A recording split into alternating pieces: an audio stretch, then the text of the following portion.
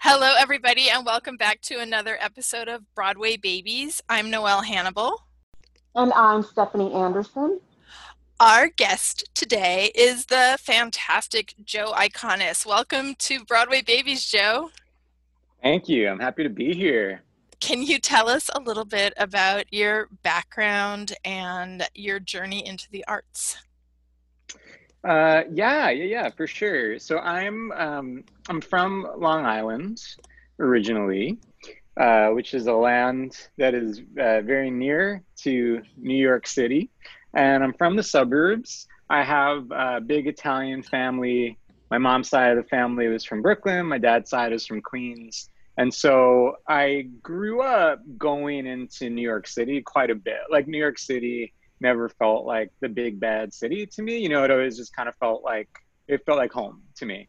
And no one in my family is in the arts or in entertainment in any way.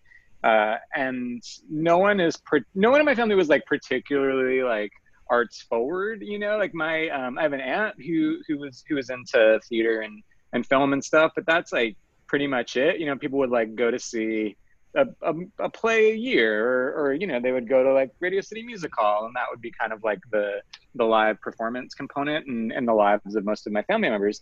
And for me, I really loved the movie Little Shop of Horrors when I was a kid. I guess I was 5 when that movie came out. And when that movie came out, the original production was still playing at the Orpheum Theater off Broadway.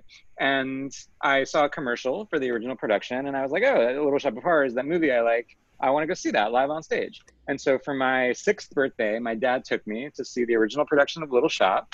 And it was September 27th, 1987. And it truly gave me like an immediate love of the form of musical theater. Like it was the most like TV movie of the week, like cheesy version of that story, where I like sat there with my mind blown at this thing I was seeing. And I think because I was like familiar with the material going in, I was able to like really comprehend like, oh, wait a minute, that thing that I responded to was a movie, and this is something that's alive and different. And it was the thing that I took away was like, I mean, I did love Little Shop of Horrors, but like it was the experience of seeing a musical in a theater. I just immediately was like, oh, I'm hooked. This is my favorite thing in the whole world.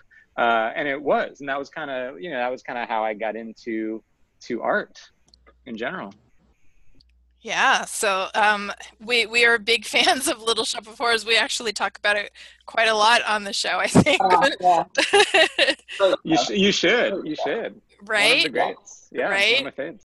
Tell us then a little bit about when you started to actually transition to doing musical theater. Did you do it in school? Did you go to university for it? What was your kind of journey there? Yeah. So basically, what happened was I fell in love with Little Shop. That turned into me, going to see musicals constantly. And so it was the kind of thing where, like, for every birthday or holiday, my gift was always going to see a show, going to see a musical. And so I developed this true love of musical theater at a really young age. And the more I got into it, the more I was like reading about it, and I mean, for years and years and years at like my local library, I would be like the only person ever to take out like all the theater books, like it's like, or like the film versions of like, Sweeney Todd or Into the Woods. Like it was just me for like 20 years. That was the only one in Garden City, Long Island who gave a shit about any of this stuff. And so I was really obsessed with it. So that was kind of happening in one area. In the other area, I was taking piano lessons, and I was taking piano lessons because my family had a piano, and it was a piano that when my grandparents moved from Brooklyn to Long Island in the 60s, they like bought a piano because, they're like Italians, and they're like, oh, this is what you do. You have like a nice house and you have a piano, and then people will maybe one day play the piano. And so they like, my grandparents had this piano that literally was just like a piece of furniture. Like it was a place where they put like pictures of relatives and stuff. And so then, my mom had me and then, moved to her own house, and my grandparents were like, here, take the piano. So this piece of furniture got passed on to my mom. And then because my mom had the piano, she forced me to take piano lessons. So I had no like innate musical talent. There was nothing about me taking piano that was like magical in any way. There was no like, oh, this boy is blessed with music. I was just kind of taking it, and it wasn't like it wasn't a thing. And then and so I took it for a couple of years, just sort of begrudgingly. And then the more I got into theater, the more I started playing by ear. And I would like go to see a show, and then I would come home and I would pick out melodies that I heard on the piano. And I started getting really good at improvising and making up my own stuff, and started becoming a really good piano player through like playing what I loved. And so then by the time I was in like middle school, I was like a little like piano prodigy. But I was not interested in classical music at all. I only wanted to do like show tunes. I only wanted to play like theater music. And my family, as I said, like they're so supportive, so amazing. However, could not be like further removed from the world of entertainment or art, and so no one really knew what to do with me. And and also what was happening was I was participating in theater in the ways that I could, sort of in the suburbs of Long Island. So I would do like, school shows and community theater shows. And I started by being in the shows because that's the only way you can really participate in theater when you're like, 10. Mhm. Uh, and I was terrible. I was so bad. I was such an awful performer, and I knew it. I felt it, and it was like terrifying to me. I was so scared to be on a stage and to have to say a line. I was completely horrified. However, I loved doing it still. I was like totally terrified, but just loved being in the environment of the theater. And then as soon as I realized there were people who wrote the shows, uh, as soon as I realized, oh, this is a thing that people do, they write musicals, that's what I wanted to do. And it was as early as like 12 years old. I would say, when I grow up, I want to be a Broadway composer. That's what I would say. Wow. And so it was a job that I was like, this is what I'm going to do. I had no idea how to do it. My family didn't know anyone who, could help me in any way. And so I figured I should be in the city. And because I have this like close knit Italian family, the idea of like going to school any place that was not, like 40 minutes away from where I was born was like not a thing. And so I went to NYU for undergrad, and that's the first place that I really kind of like studied composition and proper musical theater writing. I was writing songs, and I was writing like tunes. And whenever I would write in high school, the idea was always that there were four like musical versions of movies that I liked. I was always writing in a theatrical context, even if it was just the tune, because I didn't really do lyrics. And so then when I got to NYU for undergrad, that was the first time I was really ever writing lyrics. And I only started writing lyrics because I was working with this private composition teacher, Steve Rosenhaus, who taught me like the nuts and bolts, like the basics of musical theater songwriting. And he said, okay, you write music, but you got to write lyrics. Or you got to have lyrics. And so you have two choices. You can either write the lyrics yourself, or you can find a lyricist, find a collaborator. And at the time in college, I was like a very, very different man. I was like super shy. I was not comfortable, definitely not in my own skin, but not comfortable in like social situations.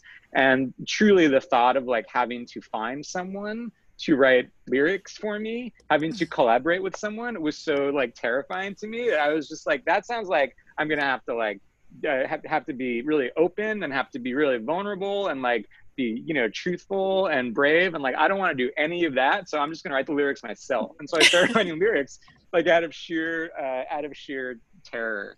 And then by the time I got to the end of my undergrad at NYU, the lyrics were like just as important as the music to me. Yeah. That was a long answer. No, I love it. We love that though. Oh, I yeah. mean, it says on Wikipedia that you went to NYU. So That's pretty much it. Confirmed. we're Yes. confirmed, but no, We're we confirmed. love that. The talk away, we love it. Um, I have so many things on my list that I want to talk to you about, Joe, but I'm going to start with the thing that was my first introduction to you. And I don't know if you remember the first time we emailed with each other. I sent you a Yeah, of message. course. Yeah, and I sent you a Yeah, message and I collab. was like, I sing Velociraptor and it's like my favorite thing ever to perform. And it's in all, I've done it in probably like 4 or 5 cabarets now. And it's like consistently the one thing that people will tell me is their favorite thing that I do, because there are very few things in a cabaret setting where you can go full Velociraptor. I don't know anything about the origin of that song or how it came to be or how you wrote it, if you wrote it for a show. I know absolutely nothing about it, so I would love to know about that song in particular. Yeah. I hope knowing about it doesn't like ruin it for you, but well, It I won't. mean, we'll see. Good. So I mean, I should say that I write a ton of songs that are just standalone songs. You know, I have countless tunes that sort of I think of them as like short stories, you know, and are that are supposed to function just in and of themselves. And so, you know, I have a lot of songs too that are like very thematically linked. I tend to write about people or creatures who feel othered, who feel like misfits in some way, like they don't quite fit into whatever situation they're in. Which is just to say that sometimes people think that some of these songs are connected, but they're not. Other than I just write about the same themes a lot. But Velociraptor specifically, I wrote for my great friend and great collaborator Liz Lark Brown, who's an amazing performer, and I wrote her this song, and she's like Liz Lark Brown is uh, like everyone I work with, really specific, very strange, and has this like gorgeous voice and is very funny. But in my world, she was singing a lot of songs that were like super sad and super like kind of drag ass, and so we were talking about we were talking about this concert that was coming up, and I was like, I'm gonna write you a new song, Liz. Like we're gonna get you something good. And she was like, okay, cool, but I just don't do anything that's about me like talking about feeling sad or feeling like I don't belong, like just like anything that's not that. And so I started writing this song, and it of course was like literally that, like it was just about that. Like it was 100% that. But I wanted to write so Velociraptor. I I have a lot of songs that come out of like I feel like my songs a lot of times are like various inspirations that are sort of floating in the air and then kind of find each other. And so I write a lot from like a hook. I'll think of a line and then a song sometimes will like bloom around it. Like I had the idea of having a song where the hook was Broadway, here I come, exclamation point, but the exclamation point was sarcastic for like years before I actually wrote that song. And Velociraptor was kind of the same way. I just had a Word doc on my computer that said good title for a song, Velociraptor, and that was it. And so for years I was like, I have to find the song that goes with the title Velociraptor. And then when I was writing this song for Liz, and I was like, oh, I kind of want to write a song I want it to be funny, and I want it to feel kind of vicious. I don't want it to be like oh, woe is me, I'm having like life trouble, dating trouble in New York City. And also at the time, there's like so many songs about being like young and dating in New York City, and like, oh, what a challenge it is to be young and dating in New York City. And I just like hated those songs so much. So I wanted to write a song that was like that, but decidedly not that. And that's when I kind of was like, oh, maybe this is the Velociraptor song. And I feel like when I started, it was like sometimes I feel like a Velociraptor. And then the more I wrote it, it was like, no, this is just a Velociraptor who is just in the city, who's just on the dating scene. And this Velociraptor is like, why do I feel so strange? Is it like, what is up with me that people are reacting to me in this way? Not realizing that it's like because she's a Velociraptor and there's like nothing she can do about that, And so yeah, and so that's sort of where the impetus for the song came from. And I wanted the music to feel like a classic, like I really wanted to feel like a 60s cabaret song, like something that where like the hook like repeats so much and it's just like so sort of gentle and like and sweet and kind of lovelorn, and then fill it with imagery that's like violent. And the middle section was always my favorite thing that I stumbled on, where it's like, oh, it's like words run out. People always talk about musical theater is like, when you don't have the words to speak, you have to sing, which I think is like kind of a bullshit thing. Sometimes yes, and sometimes no. But this was just like, oh, when you don't have the words to sing, you just have to scream like a velociraptor. And so that's really what Coo, it is. It's click. like she's not, yeah, just like click and scream and yell and like, and just let your like inner veloc come out. Because and in that song, and I've worked with a few people on that tune, and it's always like the idea there is just that she's not worrying about fitting in. It's like she, as a velociraptor, without even knowing it, she's doing so many things to try and fit in, so many things that she's not even aware of. It's just been sort of programmed into her in a way that I think so many people do that. So many people behave in ways because it's the way that it's what's going to make them feel like not a freak in whatever room they're in. And so the velociraptor is doing that without her even realizing it. And then in that moment, she's so upset that she just kind of like lets it out. She's not using words, she's using the words that like feel correct to her for a moment, and then she has to pull it back in. Mm-hmm. I love it so much. I love performing it. I love watching other people perform it. I spend a fair amount of time, clicking around YouTube looking for stuff. So thank you for that song because it is. Yo, anytime. Um, all right, let's see. Velociraptor. That's one thing. I never talked about velociraptor. That was a great question. I'm so glad. I'm so glad. I don't want to, we don't need to spend like a lot of time breaking down exactly the kind of Be More Chill thing of how it began. It was Two Rivers Theater that it began at Yeah, originally. two river. Yeah, Two River singular and river. Yeah. Singular River. And then the licensing became the cast recording was kind of went a bit viral, I guess we'll hmm call it. Yeah, and yeah, no, and 100%. then the licensing was available for like schools and community theaters, which then led to, correct me if I'm wrong, doing the off-Broadway production. Is that kind of the Ish. sequence of events? Okay. Kind of the sequence. Yeah, the off-Broadway production. I was able to get a producer interested because of the viral nature of the cast album. And that producer also happened to be a college professor whose college was doing Be More Chill. So it was sort of like a 1-2 punch where he like saw how kids were reacting, in addition to like the crazy ass numbers that were associated with our album. I remember being in New York and trying to get tickets to that off-Broadway run, which was completely impossible, which it was terrible for me, but so awesome for you and for the show. And I remember seeing the video of announcing to the cast that the show was transferring uptown, and that is like one of the most joyous videos to exist on YouTube. I love it. I love watching stuff like that happen, you know? Yeah, it was that was the greatest. Like that, my favorite time in the life of Be More Chill was like from that moment, like when we closed, or actually I should say, it was so thrilling closing that show off Broadway, knowing we were going to Broadway. Like that's just something I've never been able to close a show knowing that it's going to happen again. Every time I've ever closed a show, it's really felt like, well, this is the nail in the coffin. Cool. Like it's always been terrible, but that was like the only time it's ever happened. And then the fact that it was Broadway was so cool. But that, the jump from off Broadway to Broadway was actually more like miraculous to me than the thing happening at all. Like the jump from off Broadway to Broadway, just because it so broke the rules of like how you're supposed to get to Broadway for a show like ours.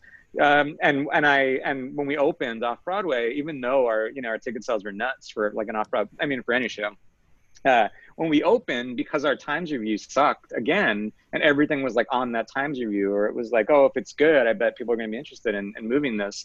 And then it was so bad that it was like, oh, I guess this is done again. And then the fact that we like came back from that really made me feel like, oh shit, this is, any, like, it's so cheesy, but like it made me feel like anything is possible. Like it really did. It felt like, oh, this is like a real miracle. Because as someone who's been like following the Broadway seasons from the time he was literally 8 years old and knows like exactly how shows get to where they go and all the things they need. Like Be More Chill had none of that. And the fact that we got to Broadway like with the cast who did it off Broadway, and so many of those people were making their debuts, and so many of those people are people I've been working with for 5, 10, 15 years. It was just it felt like a miracle, and it's like it's giving me hope, which is so weird because it's like something that I wrote, but it's like the fact that it got to where it got had nothing to do with me. So yeah. Yeah, but I think it doesn't just give you hope. It gives me hope. Maybe it gives Stephanie hope, that it's not the sort of, oh, this is the normal and it always has to be this way. And this is, how things happen and how performers get to make their Broadway debut and how shows get to Broadway. I Yeah. think that Yeah. the story of your show is very magical. Um, the video of you announcing the closing is heartbreaking, as is your closing night announcement and performance. And I feel like I want to cry every time I watch it, because you are you so you're so open and expressive, and I think that a lot of people aren't that way. And I loved that you went out on stage and announced it in that way, that the show was closing, as opposed to it like showing up in our email box from Broadway World or whatever. So Yeah. Yeah, and it was like that. That was just such a beyond challenging time, because I was also I had another show, Broadway Bounty Hunter, that was going to open off Broadway. Like we were in rehearsal when we announced Be More Chill closing. We were in rehearsal for Broadway Bounty Hunter, and that show ended up playing a very short run and closing. It was a really tough time, and initially when we said, okay, we're going to do Broadway Bounty Hunter this summer, it was like a year or two in the making. And then it was decided, okay, we're going to do it in the time from like Be More Chill closing off Broadway to opening on Broadway. And it was this thing where it was like, this is nuts. This is so crazy to attempt this. But if Be More Chill is like this like massive hit, this is going to be like a victory lap. Like, this is going to be like so badass that we have this other show running. Then it was like, if Be More Chill is like not a massive hit immediately, like this is going to be really bad. It's like, well, let's not even worry about that. And then of course, like Be More Chill was like very challenging once we opened on Broadway for a million reasons. And then we had this other show, and so it was just so intense, so much. But I ended up like doing these sort of weekly gigs essentially at Be More Chill, because we were trying to drum up any excitement that we could when the theater I won't say community, but like the things that assholes pay attention to, like New York Times reviews and Tony Award nominations and all that garbage, like we didn't get any of that. We were like the joke show. And so it felt like I cared so deeply about this thing and these people who were performing this thing, and we had so many people who like loved the show so deeply. It's like I felt like I owed it to everyone to do whatever I could to keep it going, and to keep like morale up and excitement up, and I did, and we did, and even like when I did that the closing announcement, we were afraid that we weren't going to make it until August, because like that was in June, I think. And the producers were just like, we don't know if we have like enough money to actually make it to our closing date. And so part of that also was just trying to be like, let's like have people come see the show this summer. Let's do it. And we did, and then weirdly, the closing performance of Be More Chill, where we got to do the goodbye song, which is like a song that I've done in my concerts, since I started doing concerts. The getting to do that on like this Broadway stage, surrounded by all these people who have been with me for so long, with so many people in the audience who have been with me for so long, it felt really nice. And so as sad as it was, it also felt like there was like a relief off. It was strange. It felt like the happiest funeral that I've ever been to. The closing of Be More Chill. It was like, it was sad, but there was something like uplifting about it. Yeah, I love that. I mean, I love that people were, we don't like cell phones in theaters. We don't like people recording, but I'm thankful for those, those moments like that we're able to see at home. We can't be there in the room when that happens, but it's like it pulls us a little bit into the magic of that moment, watching it on the screen. So Yeah, yeah. I And felt that's I like, and felt also part of it. that makes me so happy.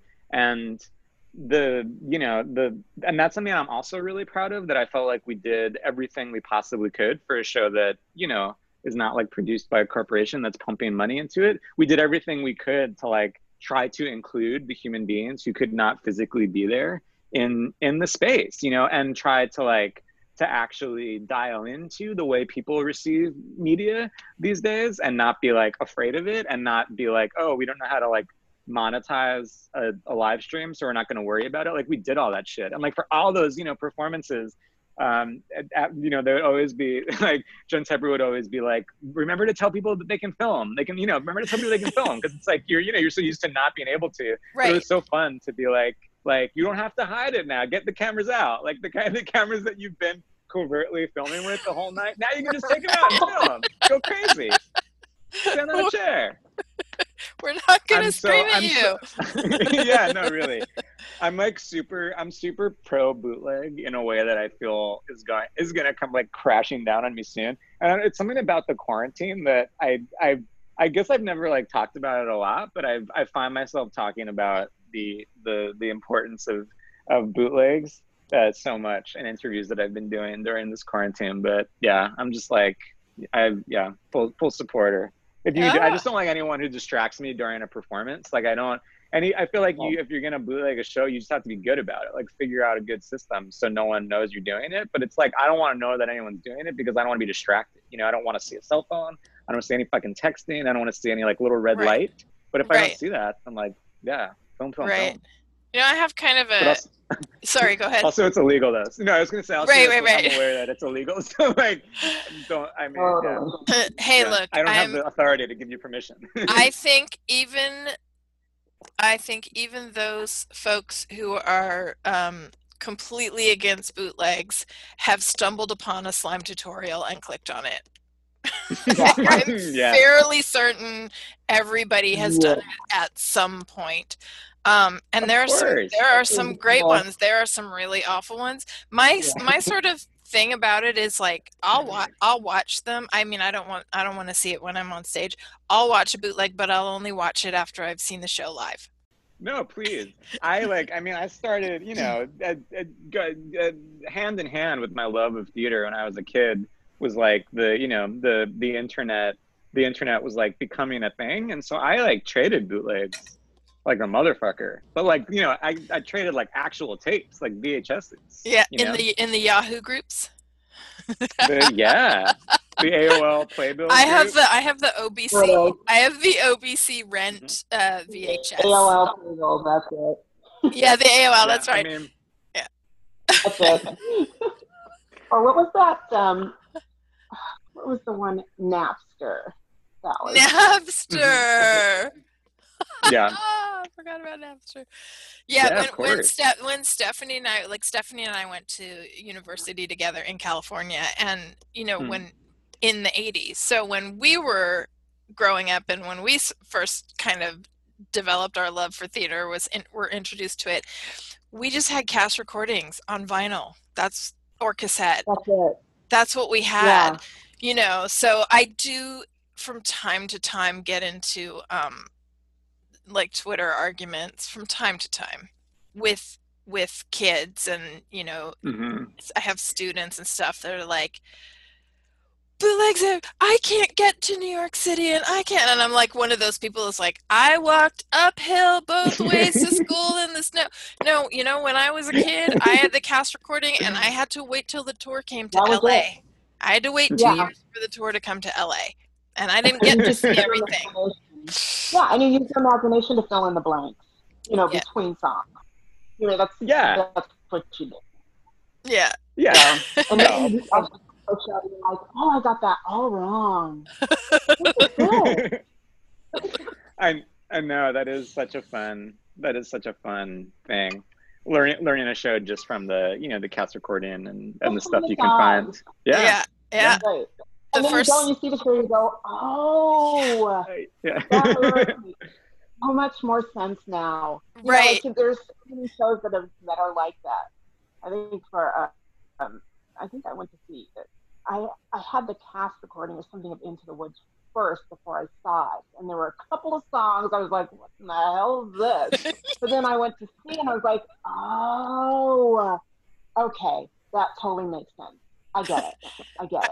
I Hmm. remember going to see Les Mis 1987 when the tour, first national tour, well, it was a sit down at the Schubert Theater in LA, and Oh, I right. had the double album, and my best friend and I bought like the $20 tickets, and we were in the last row, and the lights went down, and boom boom, and we started just like sobbing.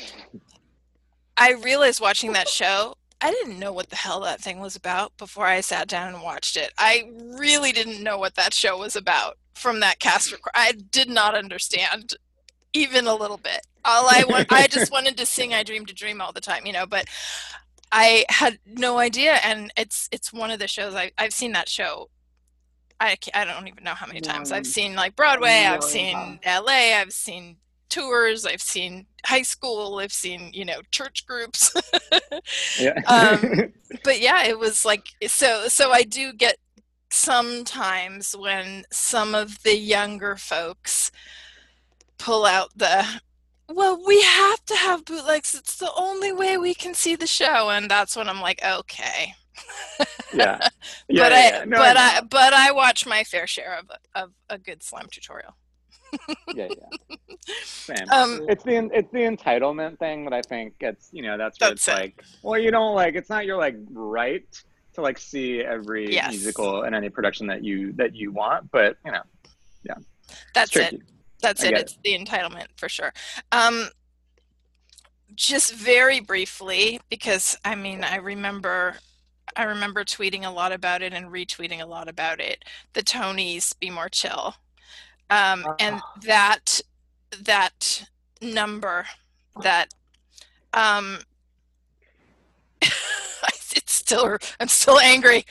If I'm this angry, I can't imagine how you must feel. So I mean, I know that there was like oh, thanks for a great musical after the fact kind of thing. Did you know that they were going to do something like that before you No, saw the no, Tonys, or no, you were at the no, Tonys? Or...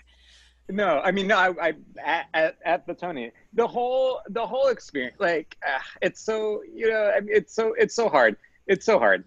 I I don't, I'm not like a contest guy, and I like the idea of art just like being art and not having, things pitted against each other. Having said that, I grew up watching the Tony Awards. I grew up obsessed with theater awards, and, like looking at the ads and the Times or Newsday and like deducing what the categories were for like the, outer critics circle, like featured actress in a musical nominations based on what like shows are put in their ads.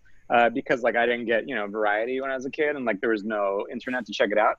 And so I do, there is worth to it to me. And then, with Be More Chill, we were so hoping that we would be able to represent our show on the Tony Awards, because we just desperately needed it for our Mhm. show, and it was something that we hoped, might be the kind of like last ditch effort to save the show, just because of like, box office numbers. And so it was so much about the future of the show was riding on the Tony nominations. So then the Tony nominations happened, and I was the only one who was nominated from our show, which was like, to me, I'm like such a like community guy, and like I'm so much about like, oh, we're all in this together and it's the family and we're like making it together. I literally said to my wife the night before, I was like, the only thing I don't want is I do not want to be the only one from the Mm. show nominated. I was like so terrified about that. And then it happened, and I could not fucking believe it. The whole like Tony season thing. And it's hard to like, I don't want to sound ungrateful. Like, it's very nice. And and it's, any honor is totally appreciated, and I know it's not my right to be nominated for a Tony Award or have my show nominated for a Tony Award, and so I'm very thankful and all of that. However, the actual experience of like making my way through the events and like the luncheons and all that shit, it was just so weird because it was just me. And like, you don't get a +1 to that stuff. Like, you just gotta go. And so, I mean, I literally, we were the only show that had one nomination. And so literally anyone else who was there with the show was there like with their buddies. And it was like, I've never felt so much like high school or middle school as an adult as like being at a table and like being like, oh, Adam Driver, hi. I feel like I have nothing to say because like, you don't know who the fuck I am. You don't know why I'm here. And I have no one to be like, oh, cool, Adam Driver's. It was just so, everything was so weird. And so the one thing that we tried to do though, was we tried desperately to get a slot on that show for George Salazar to perform Michael in the Bathroom. We thought that because they always have some shows that aren't nominated for Best Musical Perform, and they were going to do that, and so we were like, we just desperately want Michael in the Bathroom to be on the show with George singing it. It felt like it would not only be good for the show, it would be a really nice thing for the young people around the world who really care deeply about the show to see George, and George specifically, sing this song on the show. And not to like toot my own horn, but like, I think it's like pretty fucking good. And I think that George singing that song is like pretty fucking magical. And I think it would have been a really lovely thing to have in the history of the Tony Awards as like a YouTube clip that people could watch forever and ever. However, they said that we couldn't do that, they said no, which is totally fine. And then that was kind of the end of it. And so I went to the Tony Awards, and literally no one told me that this was happening. Not one person. That's insane. And so I was sitting there with my wife, and it started, and it was truly like one of the weirdest experiences of my life, and so surreal to be sitting there like in the theater as that was happening, and like going through all the emotions of like, oh my God, that's my song. And like, there's like famous people singing it, cool. And then like, why didn't they let us just do the song? And then like, they're going to say the name of the show, right? And then and then like, it didn't happen. And I was like, oh my God, this is like the nightmare version of having something like this happen on the show. And so it was so crazy. It was just a bummer all around. And and then of course everyone apologized and did that whole thing, and they did that because there was like an uproar, and it doesn't matter, and like really, it is what it is. And the people, it had nothing to do with the people who like literally performed it, or the dude who wrote the parody. And I thought the parody was really funny. I thought the lyrics were great. I met up with him. It has nothing to do with him. Like, it's not their decision. It's not their responsibility to know. But it was just a bummer. And I do believe that had George Salazar been allowed to sing Michael in the Bathroom on the Tonys, that it would have had an effect on our show. I think it would have been something. But the magic of, the magic of the internet is that in 20 years, like, people can go through the Tony nominees and go through the performances and look at clips of, Be More Chill and George doing that song, and then decide for themselves if it was a good decision to exclude that. It was 100% not a good decision to exclude that. I have a weekly radio show on Musical Theater Radio, which is an internet station started like a year ago based in Toronto. And I've had my show, I think, 3 months, and I've played Michael in the Bathroom at least 3 times. And I moved my 85-year-old mom in with me at the start of the pandemic because I was just concerned about her being in the residence that she was in. And so every week, like, she's lost most of her vision, and so she listens to audiobooks and stuff, and she listens to my show every week. And then every week I go in there and I say, Mom, do you have any requests for this week? And consistently she asks for that. And she can't see his performance, which his performance was totally like one of the most fabulous performances I've ever seen. I love watching clips of him doing that song, but she is so in love with that song that it's like almost a weekly request from my 85-year-old mom who doesn't know the context of the show, doesn't has never seen George, doesn't know anything, but she loves that fucking song. So I just had to tell you that.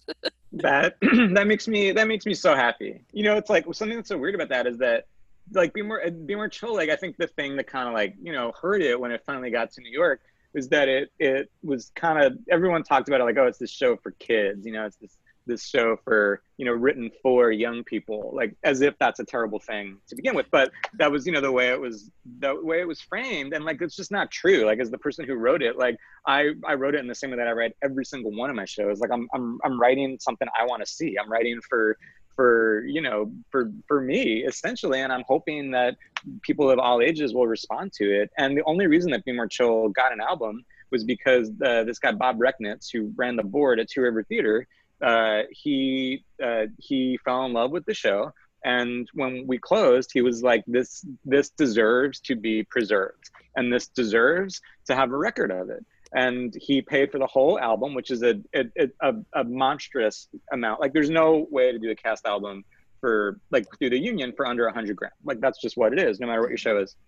And this guy paid for it, and he was I think he was 80 when he heard Be More Chill. And it's like I think that it's my hope is always that the stuff is universal, and even if they're like speaking the language of teenager, that what's the actual content and what's actually being talked about is something that feels universal. And so I love hearing when people over the age of 70 dig Michael in the bathroom or any of Be More Chill. I think one of the things that she did mention was that that she said, it brought her back to like being in school. It brought her back to feeling awkward at a party or at school or whatever, because pretty much everybody's had that experience once in their life, I would imagine, except for, the most popular people in school maybe. But, they also Yeah. they also could put on that, they're putting on a show in itself as well, and putting on an act, and they have insecurities as well. And so that's what I love so much about that song, is that so many people I know, everybody's like, I can pinpoint the one party that, this happened at, so Yeah. I Yeah. just, yeah, it's great. Yeah, my mom's a fan. Thanks, Mom. Excuse me. Thanks, Mom. Um, Broadway Bounty Hunter, Annie Yeah. Golden. Annie Yeah. Golden. So this Broadway Bounty Hunter was another collaboration with Jen Tepper, correct? Yeah, Yeah. correct. And so I know you touched on the show earlier. Um, Releasing a cast recording after the show has closed like that, is this a show that, are you licensing that particular show now for community theaters, or I guess it's not a school show really, but is that something that you're doing, or is this just kind of on the back burner for now? Is there anything happening with that show? I want to. I desperately want to license it. The annoying truth is that the people who license musicals don't really want to because everyone is really concerned that like the lead character of that musical, her name is Annie Golden, because the conceit of the musical is that it's this actress of a certain age who's like down on her luck. She's having a terrible time in her career, and through a series of events, she gets wrapped up in the world of bounty hunting, and it's an action adventure musical that finds this actress of a certain age on a mission to South America to capture a drug lord named Mac Roundtree. But the whole idea is that the show is like a celebration of marginalized people, and it's a celebration of people who have been made to feel small and have been made to be put in a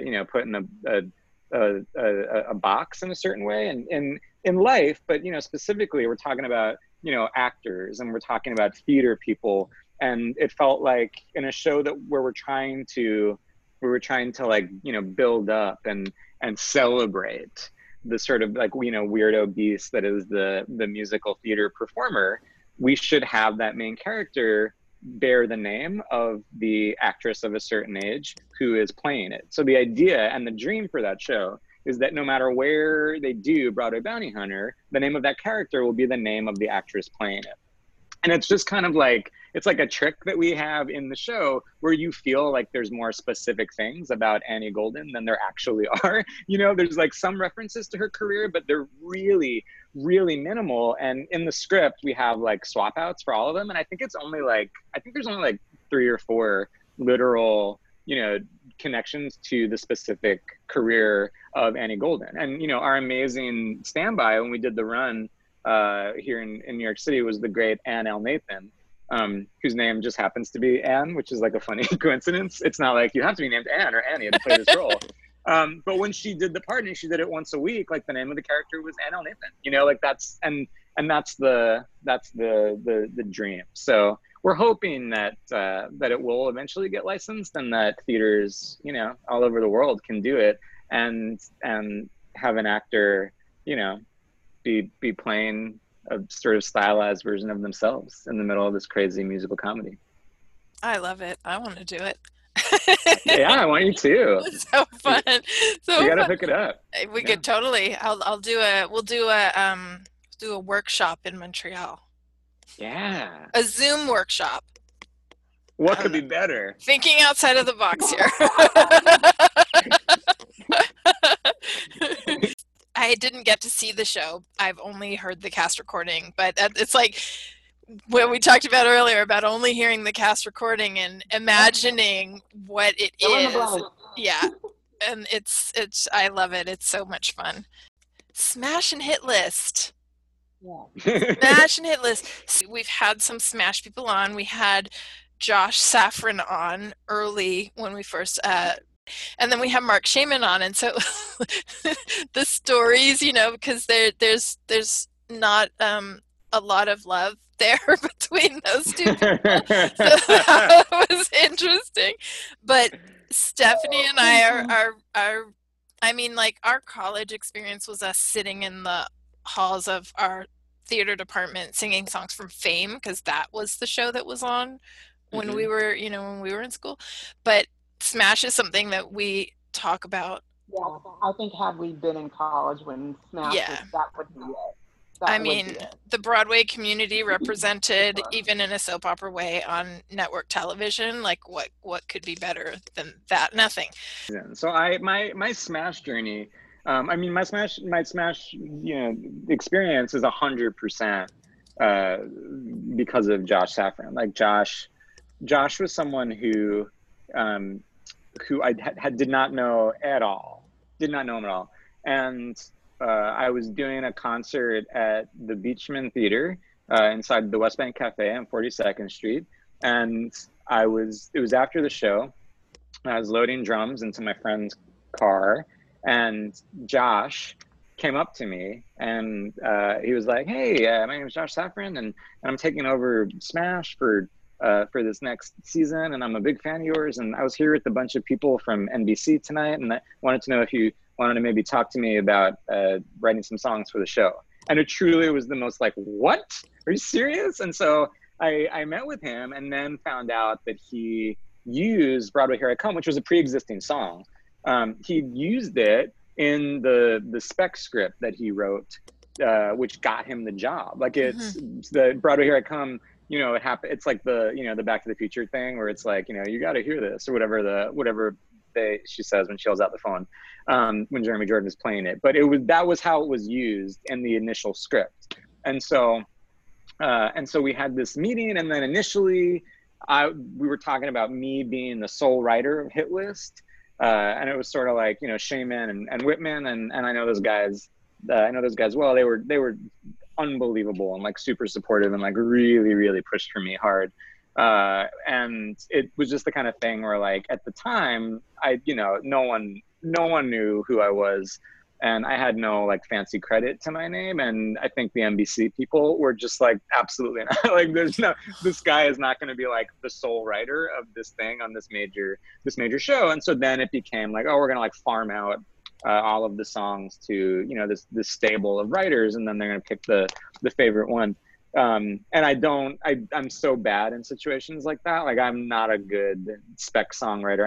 It's not good. I have to be like in the thing and collaborating and like making shit with the group of people. Like I'm just not good in that situation. However, Broadway Here I Come, my initial task was to write a song that was like Broadway Here I Come, but not as like sad, because the NBC people were like, oh, this song is like a little, it's like too mournful, it's a little like, you know, drag ass, and so maybe there can be one that's like not, it's kind of like that, but like not that.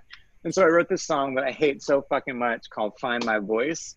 That, I mean, other people around me are very kind, and they say they like it, but it so sounds like me trying to write like me, but like in a slightly more commercial way. It's just so it's not my thing.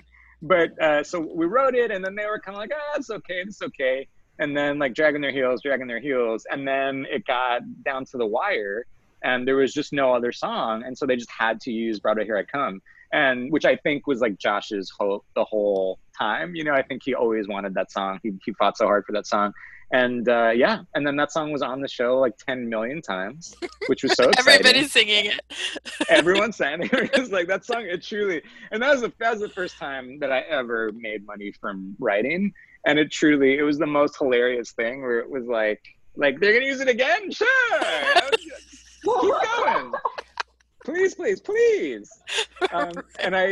But you know, also I was so proud because I ended up having Broadway Here I Come and the Goodbye Song, both, you know, pre-existing songs. Those were my songs on the show. None of the songs that I wrote as like spec songs made it, and they shouldn't have. They were not good. But those two songs, because they were pre-existing songs, I was such a bitch about not changing the words.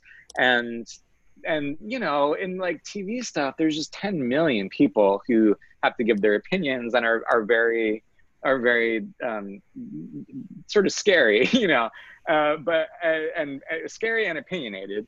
And I was just like, I so, you know, stuck to my guns about so many things in a way that I think it was probably such a pain in the ass. And I'm sure it hurt me in ways that I won't fully understand until I'm older. But I was just like, I'm not changing any words in these songs unless someone can give me a good reason why. And the reason why was always just like, because people wanted their opinion. Like it was about making it different, just not better. And I was like, if millions of people are going to hear these songs that I care so much about, I want them to like hear the actual song and not have like a character's name just shoved in for no reason. I want it to be the song, and if that means that, you know, then the song can't be on the show, that's what it means. And so I'm so proud that, you know, the way Broadway Here I Come and Goodbye Song ended up on that show, and even all the different versions, I could stand by them. You know, it wasn't like, oh, it's like, you know, songs with different lyrics. Like, it's like, no, those are the songs. Those are the songs that we did in the basement of the West Bank Cafe, and the songs that we continue to do. Those are the ones that ended up on this crazy ass TV show, you know? And also what was so cool is that Krista Rodriguez is, you know, she's a friend of mine who I've been performing with her for years and years and years. And she was the first person who, besides me, to ever sing Broadway Here I Come. And Josh Safran really? he saw the videos of her singing Broadway Here I Come. That was his first exposure to her. And so that's amazing. it was so wild. So then when she, like, when we both found out that we were, because neither of us like knew that the other one was like doing this thing, it was so wild when it was just like, what? You're on Smash too? It was crazy. The whole thing was crazy. It was thrilling, and we're such big fans of it. I love. I'm gushing over you a lot. Sorry, I can't help I like it. I can't like. I like it. It feels nice. What I do love about your writing, and Noelle and I kind of touched on this before you joined us, is that, well, especially in Be More Chill, there's this like beautiful uniqueness of, I don't know, God bless the freaks kind of feel to a lot of your oh, he's nodding, a lot of your writing, and it rings so, like, it resonates so much for me, and I know Noelle for sure. Both of us were talking about that, and how amazing that feels to be seen You know what I mean? Like Mhm. to be seen, well, in a song, but to be seen. And so when you get all these great songs, especially in Be More Chill, like Michael Bathroom, and then two player game, two player game. Yeah. Yeah, those are the types of things like I could see myself and my best friend in high school literally singing the song and being like, "Yes, when we get the hell out of here, you're going to be so freaking cool." I mean, that was something that I literally said to somebody when, like, my senior year. Legitimately, I was like, "So fucking out of here! I cannot wait to get away from here, but I have to go." And I Yeah. knew, like, you know, and it's I mean, I went to college and no, I was not super cool, but at least I was with my own band of freaks who Hmm. really got me. So for me, it was like, this is home. Once I hit the theater department at Cal State Northridge, the Matadors, I was home. You know what I mean? Yeah, of course. So it's, I just wanted to say how wonderful it is to find a composer who really gets the the uniqueness of people, their quirks, their the things that make them so authentic that they don't need to hide anymore, Hmm. and that they can share with somebody else. That's what I love about your your songs and your music is that you really get that, Well, and I thank enjoy you. that. Thank you for saying that. I appreciate it. And it's, I mean, and and that's like that's what I'm trying to do. I love, whatever you said, like um, you know, yes to the freaks or whatever, or God bless the freaks. It's like God bless the that's fruit. yeah, yeah, like that's the sort of art that I want to make. And I feel like my heart has always been there. I feel like I've always wanted to represent the people who normally don't get to stand in the spotlight in theater or in life. And I love the idea of using musical theater to give some to give space for these people and give some weight to like what they're going through. And more and more in my writing, as I've been lucky enough to to interact with human beings who are turned on by the stuff that I'm doing, and because I was lucky enough to meet so many young people specifically who really dug Be More Chill, I got to understand in a way that was so deep, and in a way that truly was life changing for me, how important it is for people to see themselves represented in theater, and represented well. And so, something that I think Be More Chill does, um, and it wasn't totally intentional when I first started writing it, but then it became that, is it not only represents these people who might feel other, it celebrates them, and it says that, yeah, you can have this stuff going on in your life, and you can feel bad, and you can have people make you feel less than, but you can still have a fulfilling life. You can still celebrate and dance with your friends. And the New York productions of Be More Chill, it became like, yeah, we want this thing to feel like a dance party. Like, we want this to feel like colorful and in your face and like insane and fucking neon and sparkle filled, because it's like these young people, I feel like they're always confronted, like, anytime in any media, but especially in theater, and especially musical theater, like anytime they're confronted with these issues, with these things that they're going through, it's like the character always has to die, or there has to be, it's like, it feels like these people have to be punished. It's like this stuff that feels like it's used to like mine for drama. And it became like, no, like, let's try to acknowledge that all of this stuff happens in real life, and it's rough, but you can make it through, and you're allowed to have a good time, and you're allowed to have a dance party. So yeah, so thank you for saying that. And also, I like, more and more I'm writing these musicals where like the lead characters are people whose life experiences could not be farther from my own as like a cis white man. And the something I've always believed with all the stuff I've done is that no matter how different people seem, that we all share so many things, and we all go through so many of the same experiences, and the environment might be different and the vocabulary might be different, but there are just so many things that people feel that I think are really universal.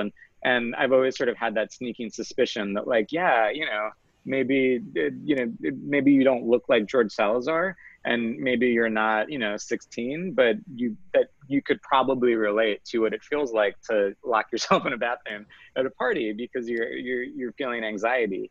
And that's just something that the more and more I see people relate to this stuff, the more and more I see people connect to what I'm trying to do, the more it just fuels me to like want to do it more. And the harder it is to do things that aren't that, the harder it is for me to be like, okay, well, what would happen if I wrote the musical version of this movie that's very popular that feels like it's just like a musical full of like robot people, and not robot in the good way, like like a greeting card musical. And it's like, I'm not gonna do it. Like, I'm not gonna waste my time or anyone's time doing that kind of stuff. I'd rather figure out another way to reach people with my art. So.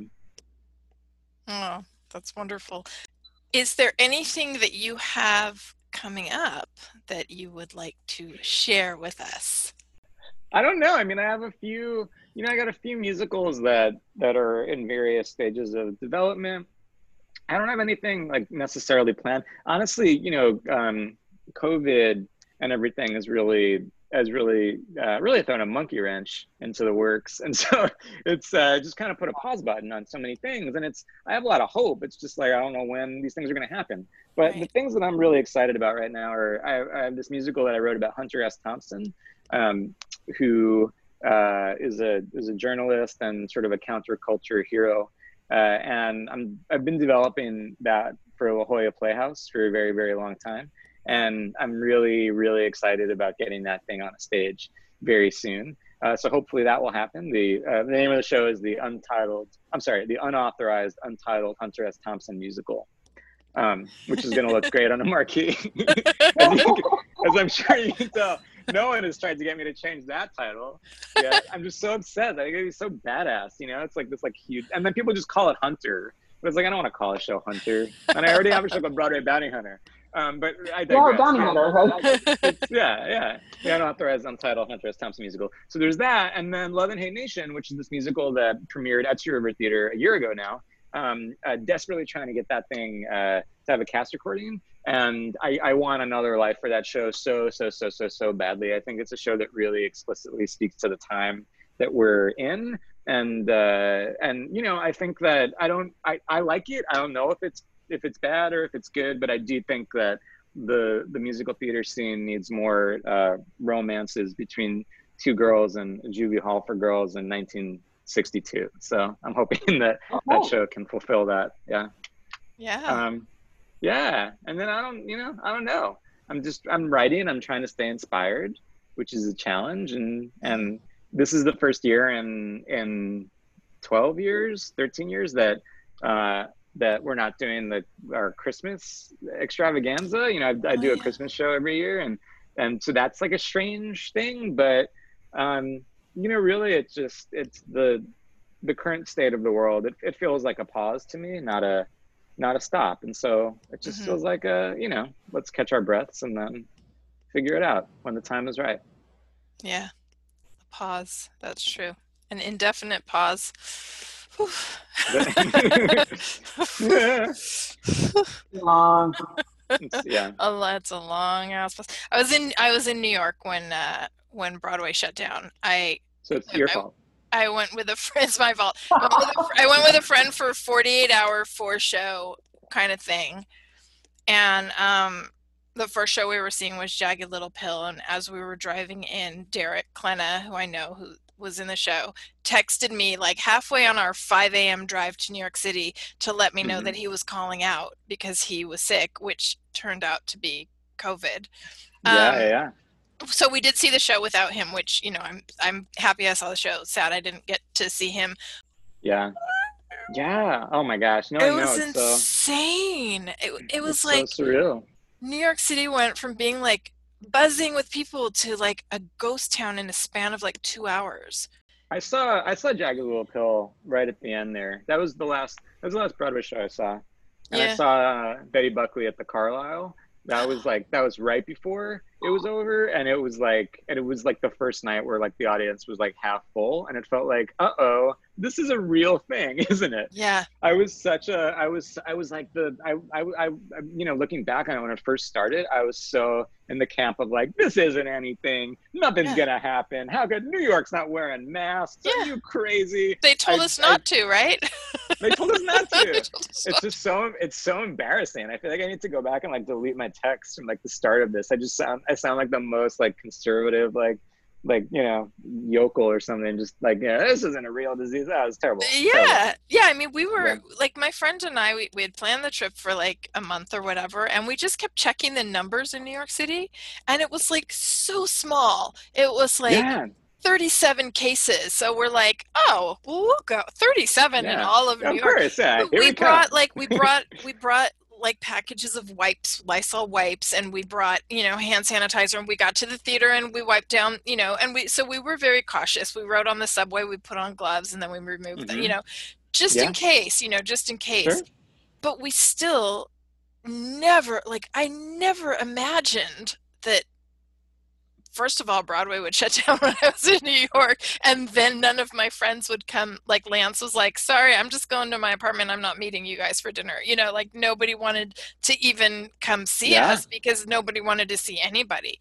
And Yeah. just how strange that experience, like I go down maybe 3 times a year, and it was such a like it's just, you know, when people say, "Where were you when Kennedy was shot? Where were you on Mm. 9/11? Where were you when Broadway shut down?" I was at the Hirschfeld Theater, wanting to see my future husband, Aaron Tveit.